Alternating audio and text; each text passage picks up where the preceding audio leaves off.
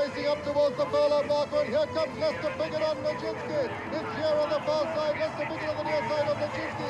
Nijinsky coming and taking up from Shear and racing up towards the line. It's a miss for Lester Piggott. Nijinsky's gone clear. Royal Academy, it's on Rigby toward the inside. Here's the wire. Head bobbing finish. Royal Academy does it. And the living legend out of retirement, 54-year-old Lester Piggott pulls off the upset here. Hello and welcome to the Sunday Sermon. My name's Lee Keys of systembet.co.uk, and joining me tonight are my usual two co-hosts, John Lane. Good evening, John. Right. Yeah, good evening, and good evening, Chris. Good evening. And special guest tonight, Stuart Williams, racehorse trainer. Good evening, Stuart. Good evening, Lee. Good evening. Right, we'll start the show off with a tribute to Lester Piggott, who sadly passed away today. Big part of my growing up, and especially after his retirement, that's when I remember when he came back after his retirement. I remembered him most. He's racing's big icon over the years, and everyone remembers his big classic successes and his 9 Derby victories, etc. What was astounding for me though, and this is truly astonishing: 116 Royal Ascot winners, with 11 Gold Cups, Ascot Gold Cups. That's incredible when you consider the likes of, and by the way, they've extended Royal Ascot now, haven't they, as well in modern times. And you've got Frankie Dettori on 73, Pat Edery on 73. No one's ever going to break that record. And it takes a special kind of man to do this. And some of the rides in the past that I've been watching myself today, obviously the Breeders' Cup emotional one on Royal Academy, days off his 55th birthday, that played with the heartstrings of anyone that had a heart at that time. Then I keep watching the Rodrigo de Triano in 92 in the International, which for me, in more modern terms, that's probably one of the best rides I think I've seen. To win an International, more or less without the horse knowing he'd had a race. I thought tremendous jockeyship, everything panicking, 3 out, and Leicester then comes through swinging away. He didn't panic, and he pressed the button as late as possible. I urge anyone to watch that. The term legend is often thrown around very loosely these days in many sports, but I think most people in racing could agree that this is one hell of a genuine legend, and probably, in fact, I'm going to say he's the greatest jockey ever to sit on a racehorse. Lester Piggott, 5th of November, 1935 to 29th of May, 2022. Rest in peace. Chaps, I would like your favourite Leicester moments or anything you've got to say. John, I'm going to come to you first to pay a tribute and have some fun, even celebration about Lester Piggott. Well, I grew up in total awe of Lester Piggott. The build-up to the Derby when I was a kid was always more intense than it is now. I think racing had wider appeal, all the industrial steelworks and everywhere. Everybody used to talk about the Derby. It really did stop the nation back then.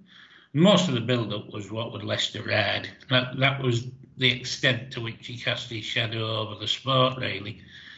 He was one of the few sportsmen who was bigger than the sport itself, like Tiger Woods, Muhammad Ali, Don Bradman, Babe Ruth. He was in that bracket, if not at the top of it, when you look at the longevity of his career, And I think all of us of a certain age who grew up with this absolute colossus dominating the sport will feel a part of what made us as racing people has now gone. You know, he was 86, but it's just still very sad, I mean, I was lucky enough to mix in circles that our paths crossed a few times, and I just remained all the time in complete awe of the man. When I was quite involved with the Jeff Ragg stable, he rode a filly in a maiden at the Craven meeting that we didn't rake much to, and she made a debut there. She ran a pretty awful race. She was about 15th of 20. Lester, in his particular style, gets off and he muttered something like "she not much" and stalked off into the weighing room.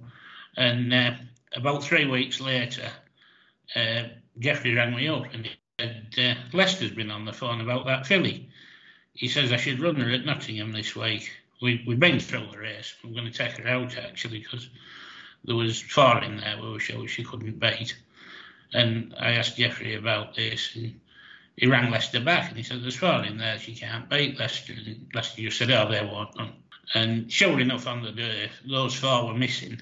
Now, we don't know to this day how we knew. We might just train them, trying to get the ride on one of them.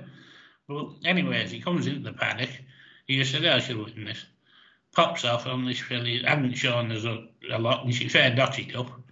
He came in, gets off, muttered something that sounded like what he said the first time he'd ridden her, and gone. And that was him. You know, yeah. Job done. No fuss, no nothing. And as I say, he'd seen enough that first time when he'd had a fail up, and you know what she could do. And yeah, you know, there'll be countless stories like that, won't there? Yeah, I mean, he's like such a character, and obviously on both sides of the coin. You know, lots of Newmarket trainers that rode for him that are around today, Gosden Stout, described him as an interesting character, to say the least. You know, like you say, not always straightforward, but yeah. Stuart, anything that you remember about Piggott? Well, I'd obviously like to echo both yours and John's thoughts, that he was an idol of mine. I grew up wanting to be Lester Piggott. I mean, I grew up in Newmarket, and that was my ambition. I was going to be the next Lester Piggott sort of thing. And yeah, as I say, he was just head and shoulders above anyone else that was riding at the time. And there was some very, very good riders about then. And, you know, you were saying about Rodrigo Di Triano, and a lot of people remember Lester for the rides on the Minstrel and Roberto and the Royal Academy and the Breeders' Cup, where he was fairly vigorous with the whip. But 99 times out of 100, he was giving them rides like the one he gave Rodrigo Di Triano in the International and the Guineas. And those horses, you know, you watch the races of Nijinsky when he won the Guineas and the Derby, he wouldn't have known he had a race. He hardly come off the bridle till the furlong pole. You know, that to have the confidence to do that, and that's what Leicester brought to the table. He had the confidence to know what he was riding and sit there and just wait and just put his horse in the race at the right time. No panic, as you said, you know, just smooth. And he was just, as I say, I've never seen anyone like him in the saddle, and I doubt we'll ever see anyone like him again. No, perfect points, perfectly made. Leicester was brilliant. I mean, Sir Michael Stout was on Nick Luck this morning, and great comments really from Stout. And he said Walter had rode Shergar and just basically won too far. You know, he rode him twice and won by double digits twice. And he said Leicester won the Irish Derby, but the horse didn't have a race because he didn't want to put the horse too much petrol, so to speak, than what was needed. That was it. He's just a fantastic judge and horseman. It was brilliant on them Rebo horses that Mr. Engelhard had in the late 60s as well, because a lot of them were absolute mean bastards, and if you tried to throw the bit at them, they just spit it out a lot of the time. They wouldn't do a lot of it in the races. Yeah. And I think it was Rye Road he won the Ledger on when he beat Canterbury, and he won by a nose, and he never picked the whip up. No. He just cajoled the horse along, and ridiculous skill, you know. Yeah, I think it's what I mean. I admit I was a little bit kind of emotional this morning. Obviously, no, I didn't know Lester Piggott. I've met him once for a photo, you know, for a selfie.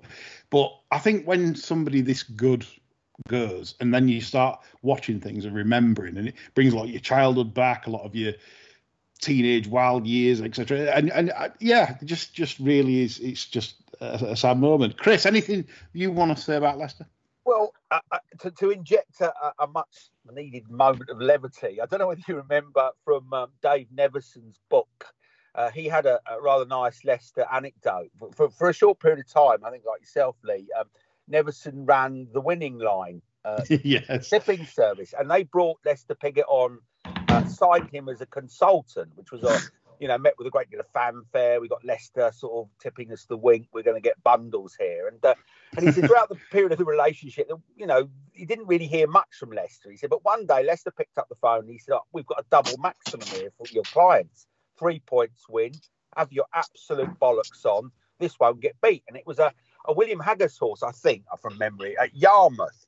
And it's got a 6-4 chance or something. So Neverson gets on the phone, records the message and said, right, clients, raid Granny's piggy bank, raid the college fund. We've got a certainty here. Leicester's been on and this will not get beat. So, of course, all the clients pile on and, with a great deal of sort of what they failed to kind of note was that William Haggis had another horse in the race, which was quietly backed and duly dotted up. Well, the even money favourite that invites all clients was tailed off.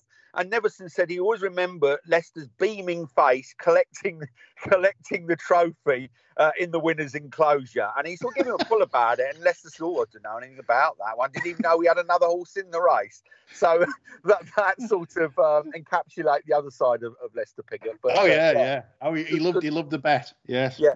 Good story. Yeah. No, cracking story. Yeah. Right. It's a busy show we've got, so we're going to get on to some. Where do you start? We're going to start with the watering policies of British race courses, which have certainly this week caused much anger, problems really for racing. Obviously, we lost Beverley due to the bend. Again, the common theme here. Haydock because of the bend on Friday evening, and then we lost Chester on Saturday, again, same reasons. And ironically, our special guest on the show, Stuart Williams. Stuart, it was your horse.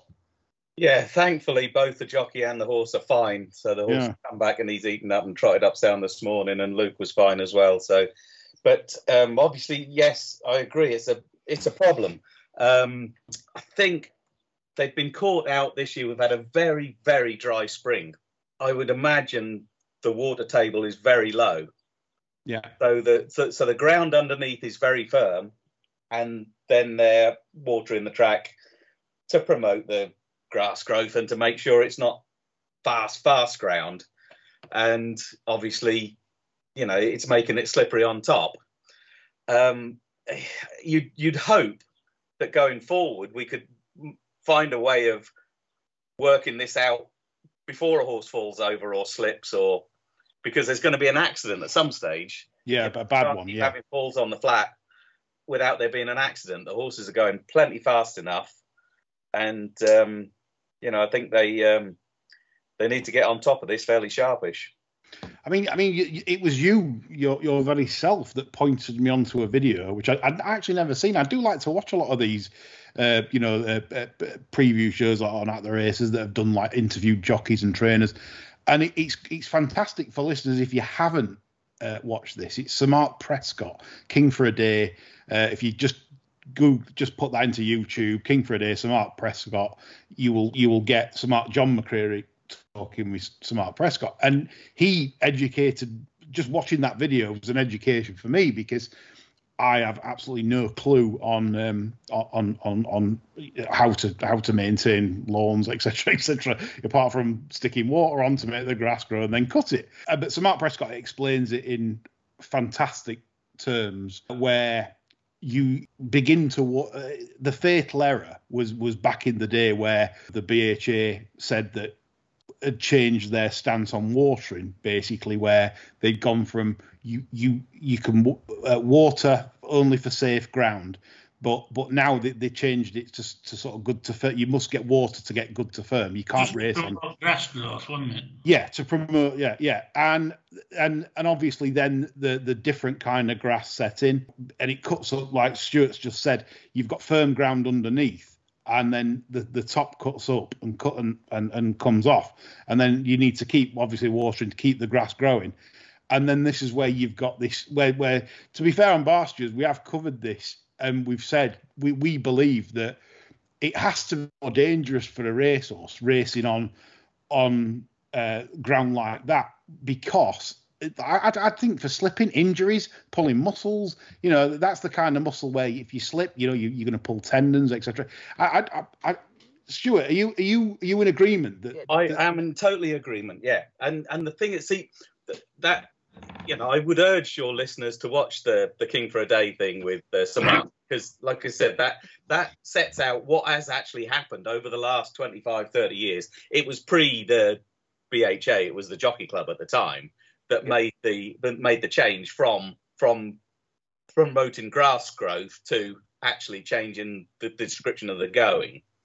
But when I'm looking at a race, the most important thing from my point of view as to whether my horse can win that race is if it's going to act on the track, on the going, on the ground. Yeah. And if it doesn't act on the ground, it ain't winning that race. That's full stop. And I think, personally, I think that the clerk of the course has got an almost impossible job now. Again, because of the things that Sir Mark said in that they've changed the way they run more often at tracks now than they used to. So they're having to put in fast growing grass, which then sits on the top instead of going really deep.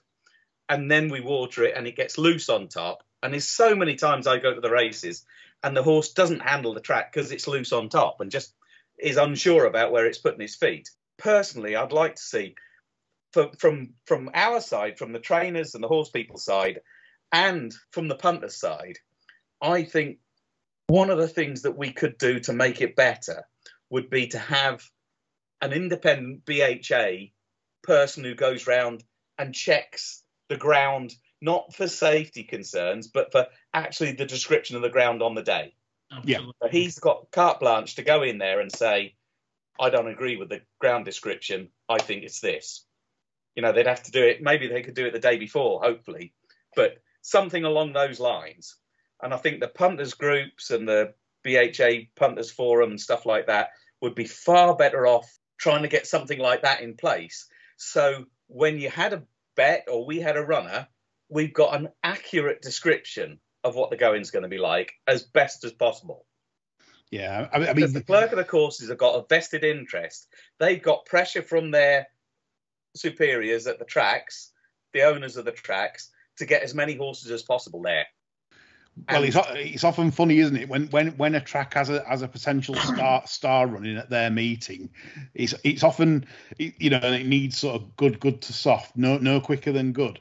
It's always good. Yeah. It's what John Gosden wants, though, isn't it? Well, That's yeah. what you mean. When you discussed it a few weeks ago, I had one that was due to run on the Sunday of the Greenham meeting. Yeah. And I know the clerk of the course well at Newbury. And the going on the Friday when I had to, the Thursday, before they declared for Saturday, the going you described as with the going stick would be on the soft side of good. Yeah. And he said watering to maintain. Yes. So the horse I've got in on Sunday wants fast ground. It's going to be blazing sunshine for the next 2 days. And I'm thinking, lovely, it'll be fast by Sunday. Yep. But then it says watering to maintain good, and it was on the slow side of good. Yeah. So I rang him up and had the conversation. What's the ground going to be like on Sunday? Is it going to be good to firm by then? Because I'd like to run this horse. And he said, under no circumstances is the ground going to be good to firm. Well, that's a damning statement there. You've heard it first here on Bastards. That is a damning statement because there's absolutely no reason why we cannot have good to firm ground, chaps. Is there anything wrong with good to firm these days? I mean, firm is now consigned to the history bin. Yeah. It's finished. No more firm. If your horse likes firm, I mean, you'll get it at Bath. You have to keep running at Bath. But Which is the thing, Lee. I mean, I've said it before and I'll say it again. They have absolute zero stats to prove good to firm ground injures any horses because they don't make any difference whether it's good to firm natural or good to firm watered. No, it's true. That's the thing. I mean, and I know this is digressing, but on similar lines, when you hear racing pundits say, "Oh, this horse has got really warm. It's sweating between the back legs. It's sweating down the neck. It's not a good sign." This. Well, it's interesting because no one's actually ever done a study on it apart from Jeffrey Hudson, an Australian paddock judge that analysed over 10,000 beasts, and actually sweating was a positive. Actually made money. If you backed every sweater, but it's probably all milkshaking over there. But anyway, that's another. But anyway, the study was about 12% return on investment back in sweaters. And when you think about it, you sweat to cool down. Some horses enjoy sweating because it cools them down. You know, it's not. I don't get this lazy punishment. It's the same with ground. Coming back to ground where we are, John's right in that there is absolutely no data available. You get sick of listening to commentators and pundits saying it's good safe ground, you know, they've done a wonderful job. You know, what the blue hell is wrong with good to firm ground, naturally produced? Nothing like Stuart says, but so that's quite a revelation, because we've thought for a while now they're actually, and Andrew Cooper for me is one of the biggest culprits for it, and you can guarantee.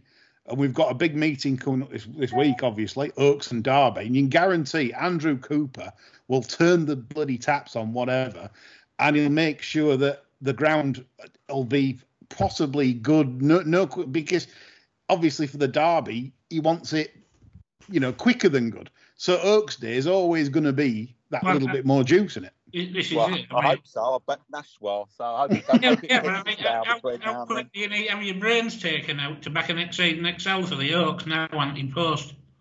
Well, There you this go. is it. This is it. It's a very strange situation we find ourselves in, and obviously going forwards, solution wise, I mean, I come up with something very radical on the Twitter feed where, I'm sorry, but if they don't do anything about this and they carry on doing what they're doing, they don't change anything, you're going to have to do a Fontwell and sand the bends, because that's where all the problems is, not in the straights. Obviously, if an horse runs in a straight line, it shouldn't really be slipping. But obviously, round tight bends, well, it's going to slip. And that's the thing. So, and as insurance, Stuart, how does jockeys' insurance work out these days?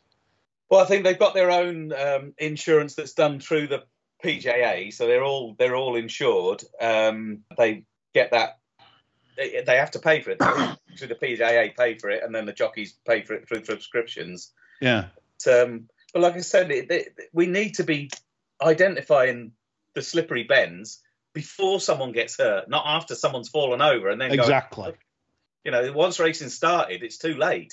Yeah, that's it. And then it's a tragedy. You get like a situation where a jockey's like, you know, seriously injured in hospital, possibly, you know, you've seen like with injuries over jumps, etc. You know what can happen. And the thing is, when you're traveling at these speeds around tight tracks and tight bends, you know, all you need is to fall in the wrong direction, in the wrong path of something else, and it's horrific. On Saturday, my horse was at the rear. But imagine if he'd have been in front. Absolutely. You know, he could have still come down if he was in front. Stuart, Good job you've dropped him in trip since you got him, Stuart. Stuart. It was a bit unfortunate, actually, because he's quite a nervy sort of horse anyway, so it was not the ideal thing for him. He's quite high mettle and very, very keen. Yeah. Stuart, ring the handicap and tell him you still want your £3 off. Yeah. So, yeah, it's no good leaving that, you know. Yeah. It's a wasted trip. It was. Anyway, so solutions wise, like Stuart says, there needs to be something in place. I'm sure they can get their heads together on this one. How far down the rabbit hole do you think we are, Stuart? Do you think these tracks are all arseholes now, or what? Well, like I said, I think the clerk of the course has got a very, very difficult job, because they're trying to do two things. They're trying to produce ground that's good for the horses to race on and safe, but they're also trying to attract runners. Now, Richard Aldous from Yarmouth rings me about 3 times a year and says, "Oh, it's ever so quick. I don't know about putting water on and everything." And I say to him, I said, "Look, Richard, it's Yarmouth. It's a sand-based track. No one's entering their soft ground horses there. You know, we know it's going to be fast ground. Yeah. As long as it's safe, you know, leave it alone. It's going to be fast ground. We enter the fast ground horses there. You know, no one's got a problem with turning up. If they tell you, we've had no rain for 6 weeks, we've done our best, we've put water on to grow the grass, but the ground's going to be quick, but we don't think it's going to be any damage in it, just don't send your soft ground horses. I don't think anyone's got a problem with that. No. the problem comes when, like you said, that occasionally I think they're watering to attract runners, and then you get there and it's described as good to firm. There's a shower an hour before the race. They run the first race, and all the jockeys come back in and say it's soft. Yeah, we've had going changes after the first race with no change in the weather. That's how bad, you know, it's got softer with no rain. How does that work? But this is what we use the Turf Tracks archive for. Stuart, if you ever get tip-offs from the Yarmouth clerk of the course, ask him if it's been windy and it's blurred the water and there's a stands rail bias. We all love a stands rail Yarmouth bias. I think that happens quite a lot. Yeah, quite a lot at Yarmouth. But the other thing is, see, going back to what Sir Mark said in the videos, it's like Newmarket's changed measurably over the years now. I think John Doe will back me up on this, that it used to be almost impossible to make the run-in at Newmarket and win. Yeah. It was a hold-up track. Now it's the other way round. You've got to be on the front end at Newmarket. Unless there's a headwind, you need something that's on the front end and tracking, because it's got so undulating now that the horses behind can't make the ground up.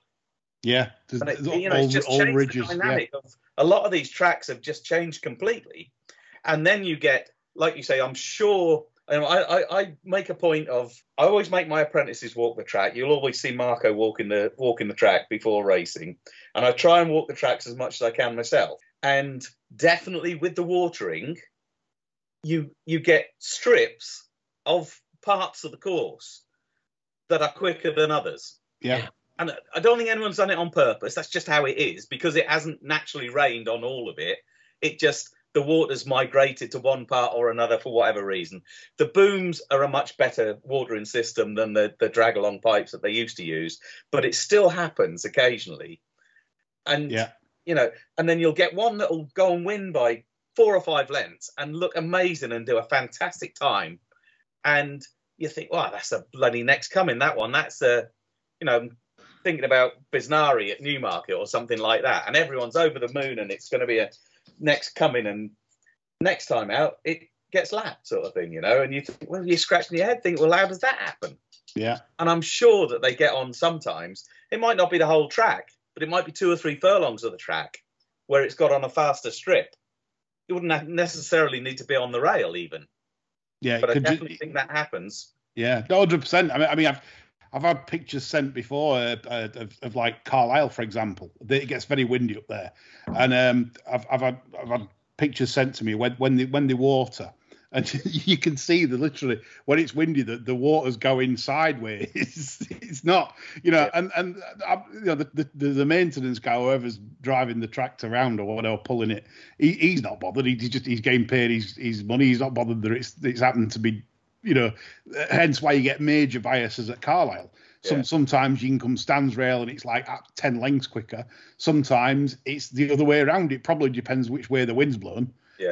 When they've watered. So that's something for phone book students. Start studying when they've been watering. There's been strong winds across the tracks. I'll tell you a funny story. I can say this because it's Folkestone. But when Folkestone was up, and it wasn't long after I started training, I had a decent old sprinter called That Man Again.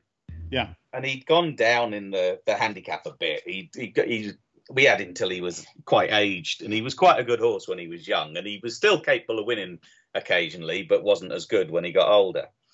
I went down to Folkestone, and so I had to walk the track, and we were drawn. So I think we were drawn 10 of 10 or something like that, which was away from the rail. When you want to be on the stand side rail at Folkestone, it was a thing where you're better off on the stand rail on the sprint track.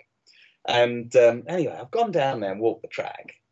And it's like bleeding hard on the far side, right? Proper good to firm on the far side. And I'm getting the stick in on the near side. Yeah. So I go back in and I speak to the clerk of the course and said, we were in the first race. I speak to the clerk of the course and said, there's a bit of a difference in the track. He said, oh, yeah. He said, they had the pull-along watering system. He said, yeah. He said, we couldn't get the watering system across to the other side. So we only watered the near side bit. So I think I had Michael Tebbit riding him or something like that. I got hold of him by the scruff of the neck in the paddock and said, right, far side, don't take any notice, just go far side. He went far side on his own. He won by about 3 lengths. It's just amazing. I love it. I love it when trainers like us are switched on. This is it. You've got to be switched on in this game. You need every edge you can find, and Stuart's highlighting there where you can get edges on a certain day. Fantastic story. Right, so we move on to rip-off tracks, and Chester put out an interesting tweet on Saturday after abandoning the meeting, of course, at the fault of their own. They said, it was like written by the BHA, John. That kind of like cold, sort of like.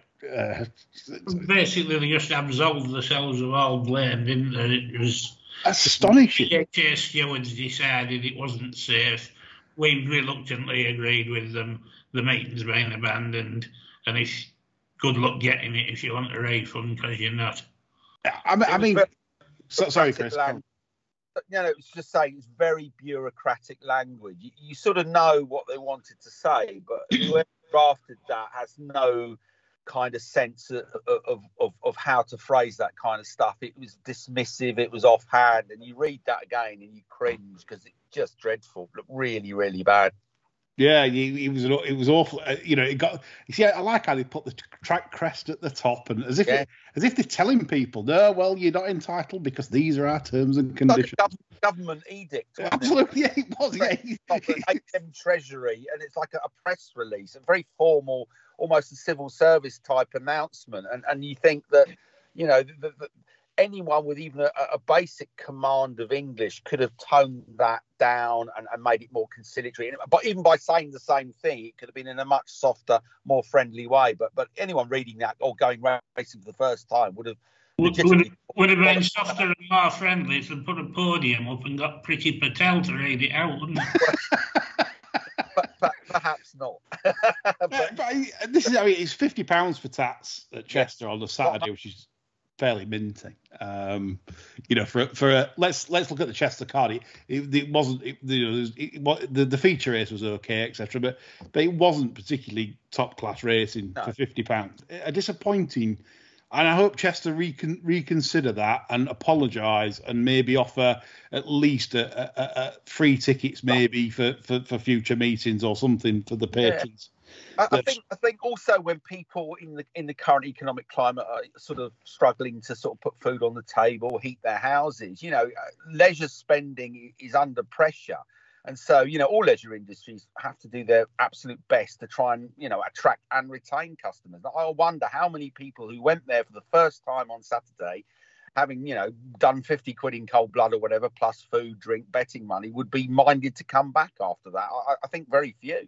Because, you'd be better off setting fire to it, wouldn't you? I just think that's really, really dumb of Chester to break in that way. It's short-sighted, but if they're going to fill it at £50 a pop, you've got more chance of getting it with the Queen's knickers than them dropping the price. It's true. Yeah, even John Egan, old man John, got in on the debate, and he said he's never seen racing in as much trouble. And Chester somehow, like a few other tracks, I may add, failed to read the room. And this is, I'm worried about racing, especially tracks, because they're all going cashless, and I've no idea why. York's no cash machines. Leicester have introduced this bizarre scheme of when you get into Leicester, you have to buy vouchers. Got their own currency.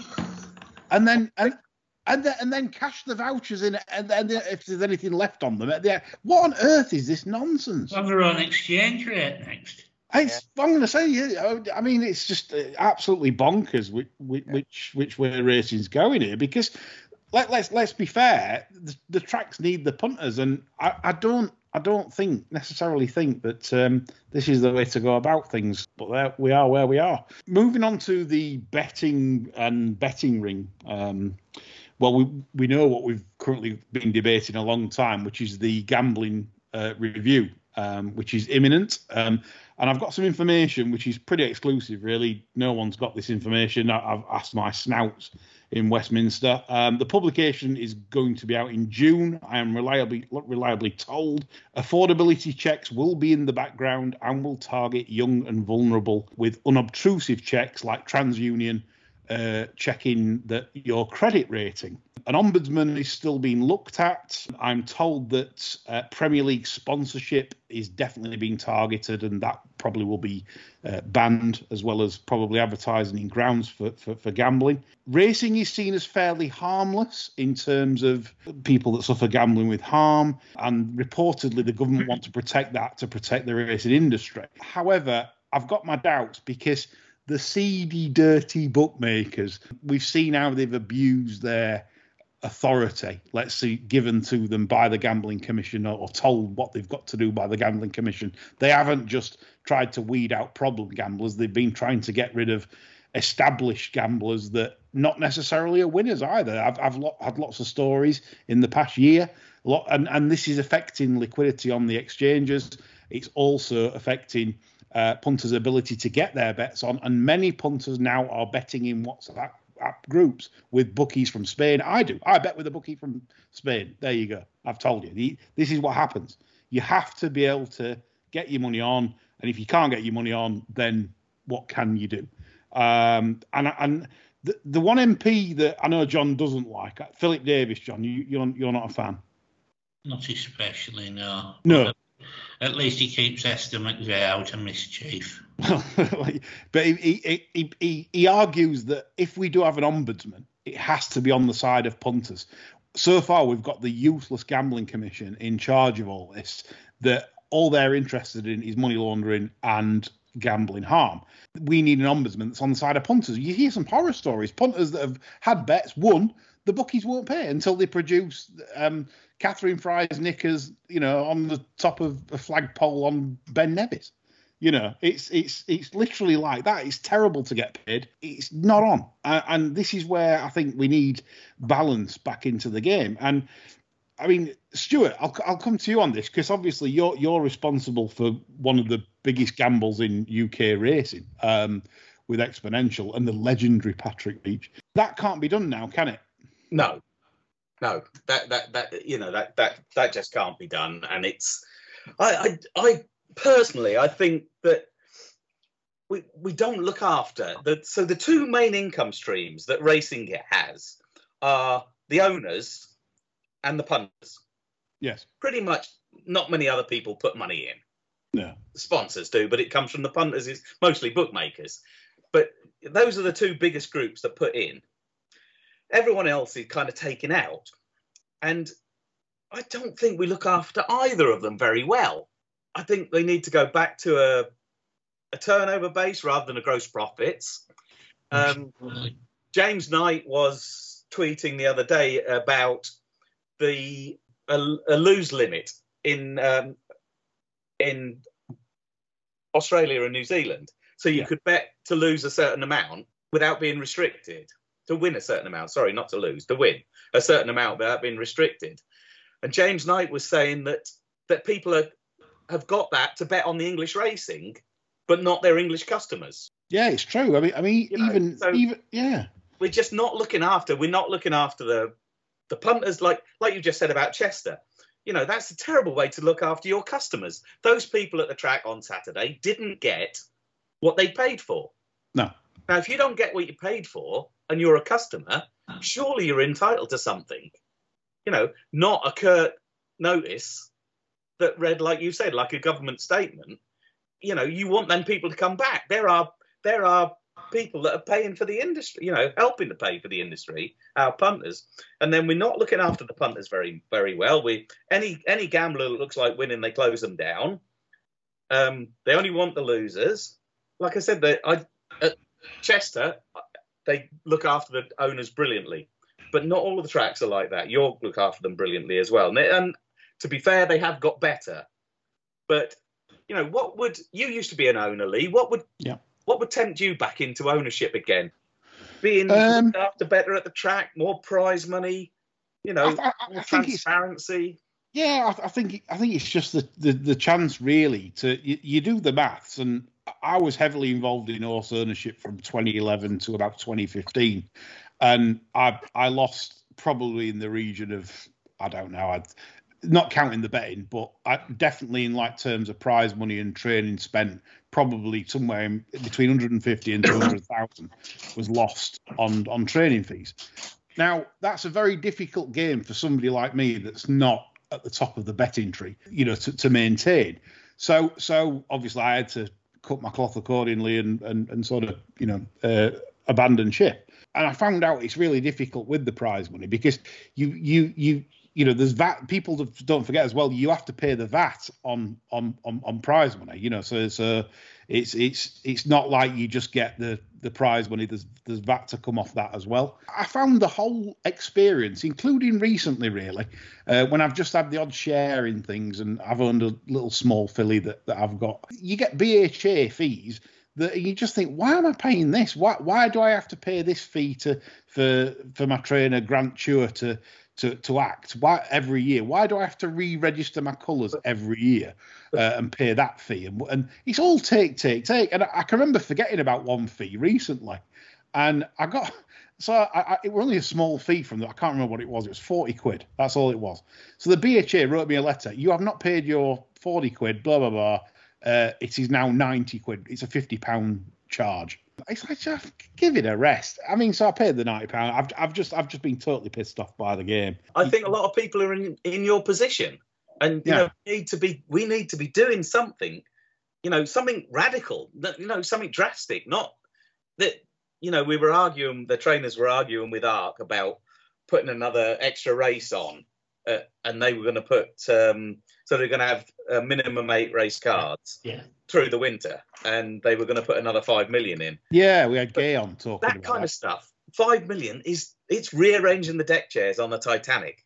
Yeah, in the grand scheme of things, we need, into prize money, we need 50 to 100 million to make it so as we can, if I win a small race, the lowest grade race, if I win a small race, my percentage as a trainer for winning that race is about £185. Yeah. And the jockeys is less. It's just ridiculous. And like I said, the owners, you win 2 or 3 races and pay for 2 months training fees. But do you think winning 2 or 3 races and paying for the whole year? There's no will at the top, Stuart, to be radical, is there? I mean, no. You just get CEO after CEO that's just cruising towards the enhanced pension. But do you think that kind of climate, Stuart, encourages, not asking you to be specific, encourages or creates an environment where people are tempted to enter into corrupt practices? Well, they can't make it pay. If there's money to be made, obviously that's the risk. Yeah. If there's money to be made. Yeah. There'd be far less of an issue if, for argument's sake, the prize money for each race was 10 grand. Yeah. Then you have to think carefully before any of that sort of entered the sphere sort of thing. That's a good point. When it's like my percentage, 180 quid. Who cares, sort of thing, whether it wins or loses, other than you feel good when you've had a winner. Yeah, sure. You want the horse to win because you've worked hard with it at home and stuff like that. But in the grand scheme of things, it doesn't actually make any difference. No. It makes you and the owner and the lad who looks after it feel good on the day. Yeah. But Stuart, have you been approached by ARC, RE? Have you heard rumours about this behind closed doors? I haven't, but I'm probably not on their Christmas card list particularly because when the last time we had the boycott about 3 years ago, Rafe Beckett, I was involved in the Trainers Federation. I'm still a member, but I'm not involved in any of the committees and stuff now. But Rafe Beckett asked me to come down to the BHA meeting with him when we were arguing about prize money at that stage. So I'm probably not on their Christmas card list because we were quite disparaging about them. But they, it's another thing. So a lot of their tracks will be not wanting customers. at the tracks because they made more money during lockdown.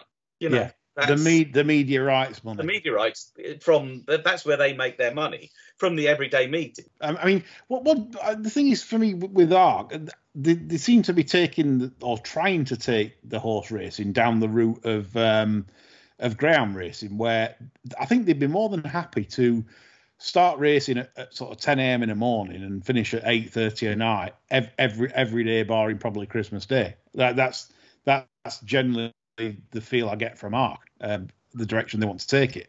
You know, full of 0 to 60s, 0 to 55s. Do you know, Stuart? Do you know the criteria for courses, what they have to put on in terms of? No, well, this is one of the problems, is that when they OFT ruled against what was then the BHB and Peter Saville, and ruled in favour of the racecourses. The racecourses now own the fixtures themselves. Yeah. And I don't actually know the parameters of what races they can put on.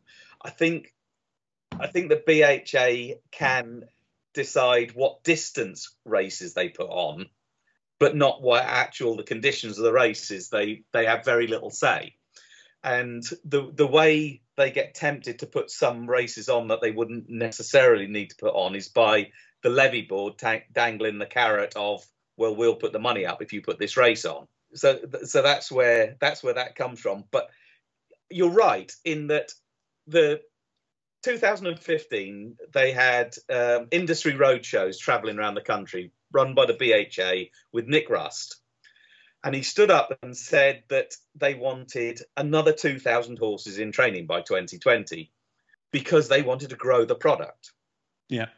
Well, all the good horses are being bred already. So if you're growing the pool of horses, you can't breed from the top ones. They're being bred already. So you've got to breed from the lesser ones. So now we're now seeing the fruit of that the bookmakers, the race courses, and the BHA wanted more racing, and they wanted more horses to fill the fixture program. And that's where we are now. So we're now in a state where the prize money spread so thin that owners are leaving. There's not as many horses in training as there was. A lot of the top horses are being sold abroad. Now, horses always got sold abroad, and Lee Mottershead did a thing on, there's not any more horses being sold abroad now than there was. But it wasn't the top horses. It was the under the top were being sold abroad. Yeah, now, we're selling a lot of the top horses abroad. So when you get up past 85, there's so few horses in different people's hands, and they don't want to run against themselves, that you end up with small fields. So the only big fields you get are the 55, the 60s, the 65s. They're always full. So ARC think, well, let's put some of them on because we fill them and they're good for the levy because we get betting on those races. And it's like a vicious circle. We're going further down that road of a race every 5 minutes just to fill that media rights program. So the bookmakers pay them the money. But it's actually turning the punters off and the owners as well. Like I said, it's a serious problem.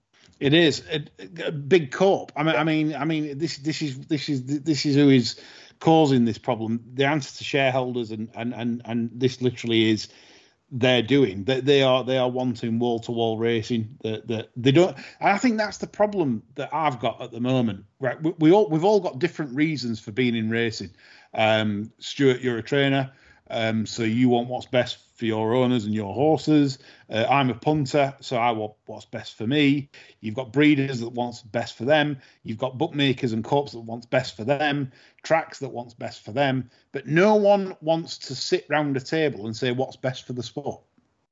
Well, that's the problem. Is what we really need is a Barry Hearn type character to get hold of it and say, right, this is the direction we're going in. Yeah. As you say, there's so many fractional interests who are very, very influential in one way or another.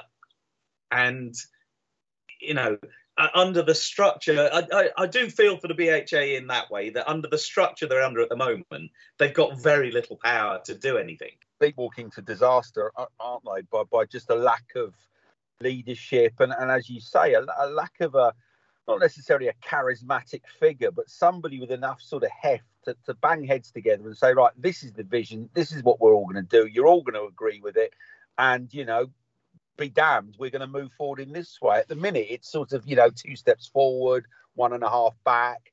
Then somebody resigns after a couple of years or is replaced, and it's sort of the same old. So that is a problem. Is that the structure of all these boards and they've all got CEOs and chief execs and stuff like that, and they're there to do a job, and they're there for a number of years, and then they go. Yeah, they're not. So there was a lot of things wrong with the old Jockey Club. Yes, but at least they had racing's interests at heart. Yes. They were racing people who had racing's interests at heart. Yes. And the corporate side of it now dictates that they're there to make money for whichever group they're on, whether it's the race courses or the corporate side of the entertainments and stuff like that sort of thing. They're there to make money for their bit that they're in right now. Yeah. And they're not looking at the long term. It's interesting about the Jockey Club, though. Perversely, you are absolutely right. Perversely, the Jockey Club, for their many faults, had in racing's interest absolutely at the core of them, because many of the members of the Jockey Club were so stratospherically rich, they weren't actually concerned with commercial considerations about the profit and loss, which actually worked in racing's favour for a long time. But as you try and kind of democratise it, the unexpected consequences of that is you've got sort of careerists and professional CEOs who are there to try and balance the books, etc. But the effect of that is it's actually sending racing down the wrong path. So I agree entirely with all of that. Yeah, racing really has got problems. If I was actually head of the BHA, I would just plainly come out and say we're fucked, because I think if you actually say that and you don't run around this pretense that we're not, you probably get help. You probably get, you get certain people listening, maybe because we know how important the racing industry is, to the government treasury, to all people that are employed within it. So you by just carrying on and just saying and accepting the status quo, or just carrying on and just saying, well, what can we do? Just come out and make a statement and say, well, I've just took this job on, Julie Harrington. We're completely fucked. Yeah, rip the Band-Aid off straight away. Rip the Band-Aid. Say, look, we are hemorrhaging money, and we're hemorrhaging, followers to the sport. Please, government, help us. This is a minute where they're saying, well, we're sort of in a bit of a pickle. Can you do something? Well, it's not that bad, so we'll kick the can down the road for another year, and it's getting progressively worse. So I agree with that as well. Tough times. John Egan spotted it, the jockey. I like that tweet from John Egan. I mentioned it earlier in the show. Definitely racing. I'd like to be more positive, but there's not really. Every decision made seems to be against the sport for me. Forget what I want. Forget what Stuart wants. Forget what breeders. Anybody wants. It should be done for the best of the sport. And like Stuart says, maybe a Barry Hearn type to come in and. Let's have Don King out of retirement. Yeah, he'll rip everybody off, but at least you know where you are with it.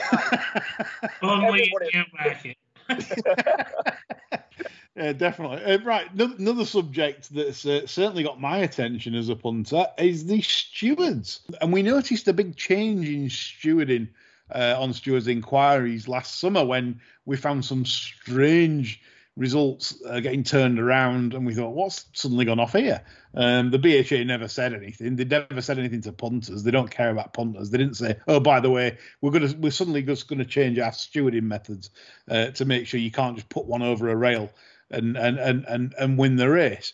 So I get the argument. But they could have told punters in advance that they were changing and made it very public that be careful at taking 101 on the exchanges in running when you've won half a length, because we're still going to chuck you out. Now, if it's any consolation, they didn't tell us either. No. Well, this is it. I mean, this is the BHA fee. Let's have a word with our stewards on the direction we're going to take in terms of disqualifications, but don't tell anyone. Sums it up, really, doesn't it? Well, 3 horses yesterday got disqualified. One was a gimme. I thought the one at Cartmel was a gimme. There was another one at Chelmsford, which under the old rules would probably not have gone because it's classed as sort of, sort of intimidation, if you like. Intimidation didn't used to get done very much. But I get reason why they chucked that out. But the most ridiculous one of the day, and I challenge anyone to watch it, is the 8 o'clock at Foss Lass. That takes some doing. By any stretch of the imagination. The horses won 3/4 of a length. They've been hammer and tongs. There was a bit of bumping. Yeah, you could say the other ones bumped it a little bit, blah-de-blah. But 3/4 of a length at the line, they chucked it. Stuart, did you see that? No, to be honest, I don't watch jump racing. No, it's terrible. I don't blame you. I don't watch jump racing, and I can't comment on jump racing because I've never been involved in it. But I do think, like, I was at Chelmsford and I saw the Chelmsford one, and it was. I think you're correct that 2 or 3 years ago that would not have been thrown out. No. But I kind of think the balance had gone too far in the favour of the aggressors before, and they've tried to bring it back. But why not tell us they were doing that? I think they should have told us, look, we're gonna start saying, if you haven't tried to keep straight, you've got a fair chance of going. Whereas before, if you knocked one over, unless it was a head or a short head, the nose, you'd had no chance of getting thrown out. Yeah, we're getting horses disqualified now for half a length, necks. I don't know whether they were shy about telling people either, because I think overall, people would have welcomed it like heroes. Yeah, I do agree with everything that said that in the past you could literally, if one was making ground up, you're in a rail, as long as you chopped it off. And sort of, even if it come back and got beat half a length, because it was half a length, it wouldn't get the race because it was too far. You had to literally get beat a nose or a short head for something really bad. I can't remember its name now, but the grey one of Hannon's that Richard Hughes rode, and it went on the July course and in the Group 1, and it went Snow Lantern. Snow Lantern. Yeah, took it from one side of the track to the other, and beat it ahead or whatever it was. Yeah, and didn't get thrown out. They appealed and didn't get it in the appeal either. I mean, that was just ridiculous. That would have won 2 lengths, I should think. It took it from one side of the track to the other. Yeah. Personally, Stuart, and I've said this from the start, I'd be in favour of like doing away with stewarding as we know it, and having professionals, professional stewarding in terms of like knowledge. And I do believe we've got a lot of idiots that are making these decisions. They pretty much are professional stewards now. So there's only one non-professional steward would be on the panel now. There would be 2 professionals and 1 non-professional at each meeting making the decisions now. That's fair enough. It'll be 2 ex-jockeys, or usually 2 ex-jockeys will be on the panel as stipes, and 1 steward and then a chairman. It is a very difficult job because if you go too far, I get it, we went too far, but I'm also worried about going too far the other way, where connections start to feel hard done by when they lose a race because they've won, a bit like the one at Foss Lass on Saturday night. I know you haven't seen it, but the one that won 3/4 of a length. 3/4 of a length is quite a margin. I'd want a lot of interference to definitely say that I was going to turn around 3/4 of a length. In the last 100 yards. That lad's house at Liverpool and things like that. Oh, that was crap. Yeah, crap decision there, Aintree. So this is the problem, and I think that's where you can also lose confidence with the betting public. Anyway, move on to final topic. One of my favourites, doping. We love doping in racing. It's fantastic. They're all at it. They're all of them. Yes. They're all bent. Yes, it is, and I'm referring back to this case that seems to have been not reported on at all, by the British media at all. Nothing. You don't see anything of it. They might have commented on it once. You might have seen a Racing Post article, or I think I asked Lydia Islop to investigate. She never did. But anyway, Seth Fishman, Dr. Seth Fishman, was busted in 2020. And in 2022, he was ordered to serve 20 years in prison for the super drug, which was avoiding detection. These drugs were increasing red blood cells and significantly increasing endurance. Fishman specifically targeted clients globally in the racehorse industry, and I repeat the words globally. These drugs have ended up in the UAE, Australia, Ireland, France, GB. It's interesting. This just seems it's a bit of a carpet job. And so, Stuart, you're a trainer. I mean, do you think you can get to the very top in this game without some extra help through medication? Well, obviously, they've got a problem in America. Yeah. And, that's obviously surfacing. They've had problems in Australia as well. And recently, you've seen a few cases in France for different types of thing. It would be naive to think that, it wasn't happening at some level everywhere. Yeah. You'd have to be very naive. I can only speak as I find, and to be honest, I've never seen or heard anyone with anything that can make a horse run faster. But it's not something that you talk about, though, is it? It's not something but it isn't. But you can't. if you Newmarket, it's like it's one of them sort of things where if someone falls off and breaks their arm on one side of town, by the time it gets to the other side of town, they're dead. Yeah, I get that. It's that kind of place, and you'd have a job to keep anything quiet in Newmarket. But like I said, how did Zaruni keep it quiet then with his 7 million needles? Yeah, that's a different. That's a very private operation up there. Yeah. But I think one way of tackling anything like this is more out of competition testing. I think one of the rules that could be tightened up straight away is that I can run a horse after it's been in the yard for 14 days and run it under my name.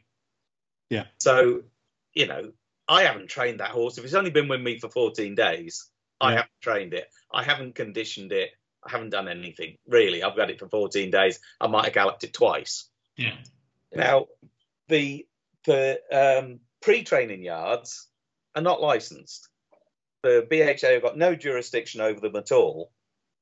And they can't. So the BHA could walk into my yard tomorrow morning and do an inspection and take bloods and take swabs and, look in my medical record book and look in the medical cabinet and stuff like that and find whatever we use, they can take away and analyse, and it's all above board. And, they sometimes do. They can't with the pre-training yards. That's in here. And obviously they've got no jurisdiction about what happens in Ireland. And I would say there's probably more pre-training yards in Ireland than there is here. So I would make that at least a month, if not probably 2. That, if you had a horse in your care, you'd want to know what it's been having, what it's been eating and stuff like that sort of thing before you send it to the races. Yeah. Yeah. No, I mean, maybe you would, depending on the deal you've got with the new owners. Yeah. Well, I mean, the thing is, you look at Royal Ascot and their poster boy is Wesley Ward. Wesley Ward has a total list of 43 drug offences, and including recently, he got a 30-day ban and a $500 fine recently for using a prohibited substance. And so he's there, isn't it? well, I was hoping to ask punters and everybody. The King's stand at Royal Ascot. Who's going to put more in? Is it Wesley Ward of Golden Pal, or is it Ado McGuinness and A Case of You? Oh. Who's getting the more super unleaded? Send them all to Bob Baffert. I say you're all down on him. He looks Well, it's interesting that Coolmore are now having horses trained by Bob Baffert. He's all right, it's Bob. He looks good. If I looked that good when I was his age, I tell you what, he's all right, Bob. Mate. Yeah, it's good. Horrible Bob. He's on his own stuff. He's 200 years old. You do know that. Yeah. I mean, it's my own personal view is that I think if trainers can get around the rules, they will do. I genuinely believe that because obviously. I'm not a trainer. I can bear. I've had one riding lesson in my life and fell off. So I can say, as an outsider, if I could obtain an advantage, by blurring the lines. I'm not saying you've been completely illegal. I'd do it. I really would. You know, if I was a trainer and someone showed me some medication or some, you know, that helped the horses, blah blah, it wasn't harmful to the horses, and it would improve performance, and it was not on the list. Yes, correct. Not you're going to use it, of course you are. Yeah. It's a fact. Yeah, absolutely right. That's an advantage because it's, you know, it's a high pressure sport. You know, victory and defeat are millimeters away. Yeah. Give me some of that stuff. And basically, you either... That's despicable, you're saying that. I mean, obviously, the correct thing to do is take the stuff, wait a year, get everybody thinking you're shit, and then you get good prices when you get them down the handicap. Run them down the bank. Yeah. Well, or send them to trainers that have never had a winner in 5 years. How about that? That's recently been tried. Well, it has been tried for a while. Yes. There's been a few doing that, haven't there? One thing I will say, I think what people do get confused with sometimes is that the press also get confused with this as well, is there are things that are licensed for the horses in racing, things that are licensed for horses, and also things that are not licensed for horses that are perfectly legal and above board. Yeah. An example would be pseudo-cream that you get at the chemist. Yeah. Every yard in the country would have pseudo-cream because it's good for cuts and bruises, the same as it is for people. Yeah. But they don't license pseudo-cream for racehorses because it's not worth it for them, the company. It costs a lot of money to license products for racehorses. If the BHA turned up and did a search of my medical room, they would find pseudo-cream in there that's an unlicensed product. And now the press would get hold of that and say, oh, they found an unlicensed product in Stuart Williams' medical room, and everyone thinks, oh, he's doping the horses. Yeah. And it's not the same thing. So I think sometimes you get, you know, there will be, and a lot of those products would be kind of, some of them are veterinary products that the vet uses on a regular basis that are totally legal to use, but they're not licensed in racehorses, and they just don't have a license to use them. But they're not on the banned list. They're not against any rules or anything. They're not against any BHA rules. They're not on the banned list, but they're not licensed for racehorses. And it's a kind of a blurring of the, when you say it's not licensed for racehorses, you think, oh, that must be illegal. Must be against the rules. Yeah. But it's not. It's a good point. No, it's fair enough. No, because it's been, Stuart, this has been a fantastic show. It's been an absolute pleasure to have you on, and some of your comments, and also, you know, some things that I haven't known, and what you've said has been awesome. It's been a pleasure having you on the sermon. We have certainly run out of time. Just a quick reminder that we are back on Thursday for the Derby and Oaks show, around 7:30, 8 p.m. That evening, covering the 2 days for the Derby meeting. So make sure you join us then. Hopefully we shall line your pockets with silver, but once it's a difficult job of late. Yes, I know I'm out of form. Yes, sweet papers. Yes. Papers. Yes. Anyway, so that's bye from me, John, Chris, and Stuart. Bye for now. Right, the show's over, boys. Thank you very much.